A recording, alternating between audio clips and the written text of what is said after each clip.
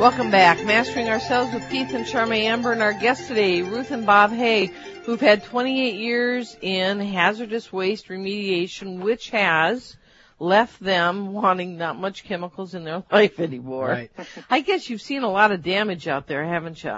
We have. I think one of the most unhappy things for us is we actually clean up large hazardous waste sites normally that have been contaminated over years, and normally when we arrive at the site, it's some sort of a place that's closing down, and the person that's maintaining it has cancer and is dying, and normally gives us all the information about what was put wherever on the site, and then dies during the course of our remediation, and that's pretty hard on us. And that happens pretty often. It seems like with our bigger sites, that is what happens. The person that's there says, "Here's proof." Yeah, it's really sad. So here's where I was told to put it. Here's where I did put it. Yep. And I didn't know that this was going to happen.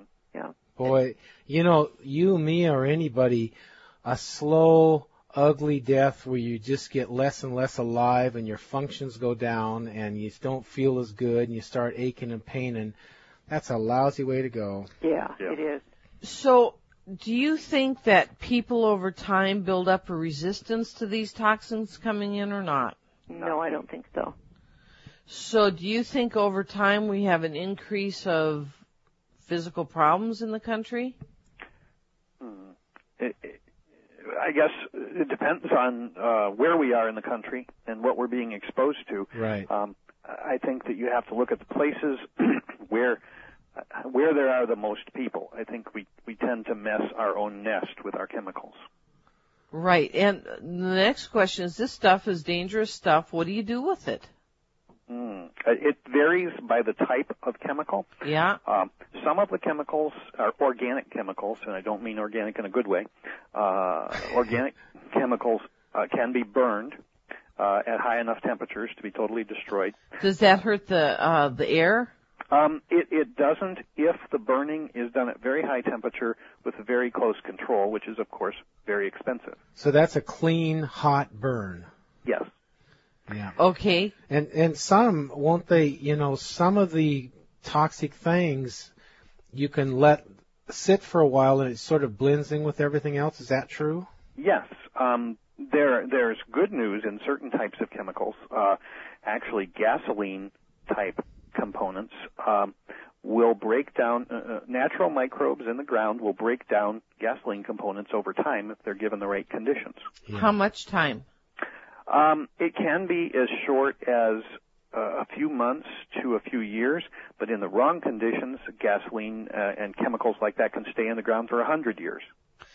And what about the stuff that, is it true that there's toxic stuff being put in the oceans? Yes. Don't have as much detail about that as what goes on our ground and in our groundwater. Yeah, you're right in the middle of the states, aren't you? Yes. Oh, yes, we are. We're right in the middle of the waste. Boy, you're waist high in the waist. Thinking about your topic here of hazardous waste, I was thinking about a person who had Twinkies and ate them for years and years, and their waist ballooned up, and they had a hazardous waste. Ouch. Because those Twinkies stay on the shelf for I don't know how many years. Yes. They're scary, huh? Talk about instant heartburn. You talk about not using pressure-treated wood. I want to keep those termites out of my wood, so I guess there's some pretty bad chemicals in there. Bob tells me that they're not putting them in recently, but arsenic is the chemical that was put in into the pressure-treated wood up until a couple of years ago. I remember. I think we can say it's being phased out. It's being phased out, okay. And so there has been some relationship between children with kidney cancer and having played on pressure-treated wood or having had their food, go out on the deck and eat and drop their sandwich and then eat it. Is some of the plywood pressure-treated? Whenever you see that greenish color Yep. in a wood, that's usually an indication that it's been pressure treated. Is there another solution to use? I mean, Sure. Paint it twice or what? Well, in our area, it varies by your area, but in our area, cedar is a wood that belongs here, and so it survives here. And so in our renovations of our old homes here, we specified the use of cedar every place that we would normally have thought to use pressure-treated wood. And bugs don't like that. Right.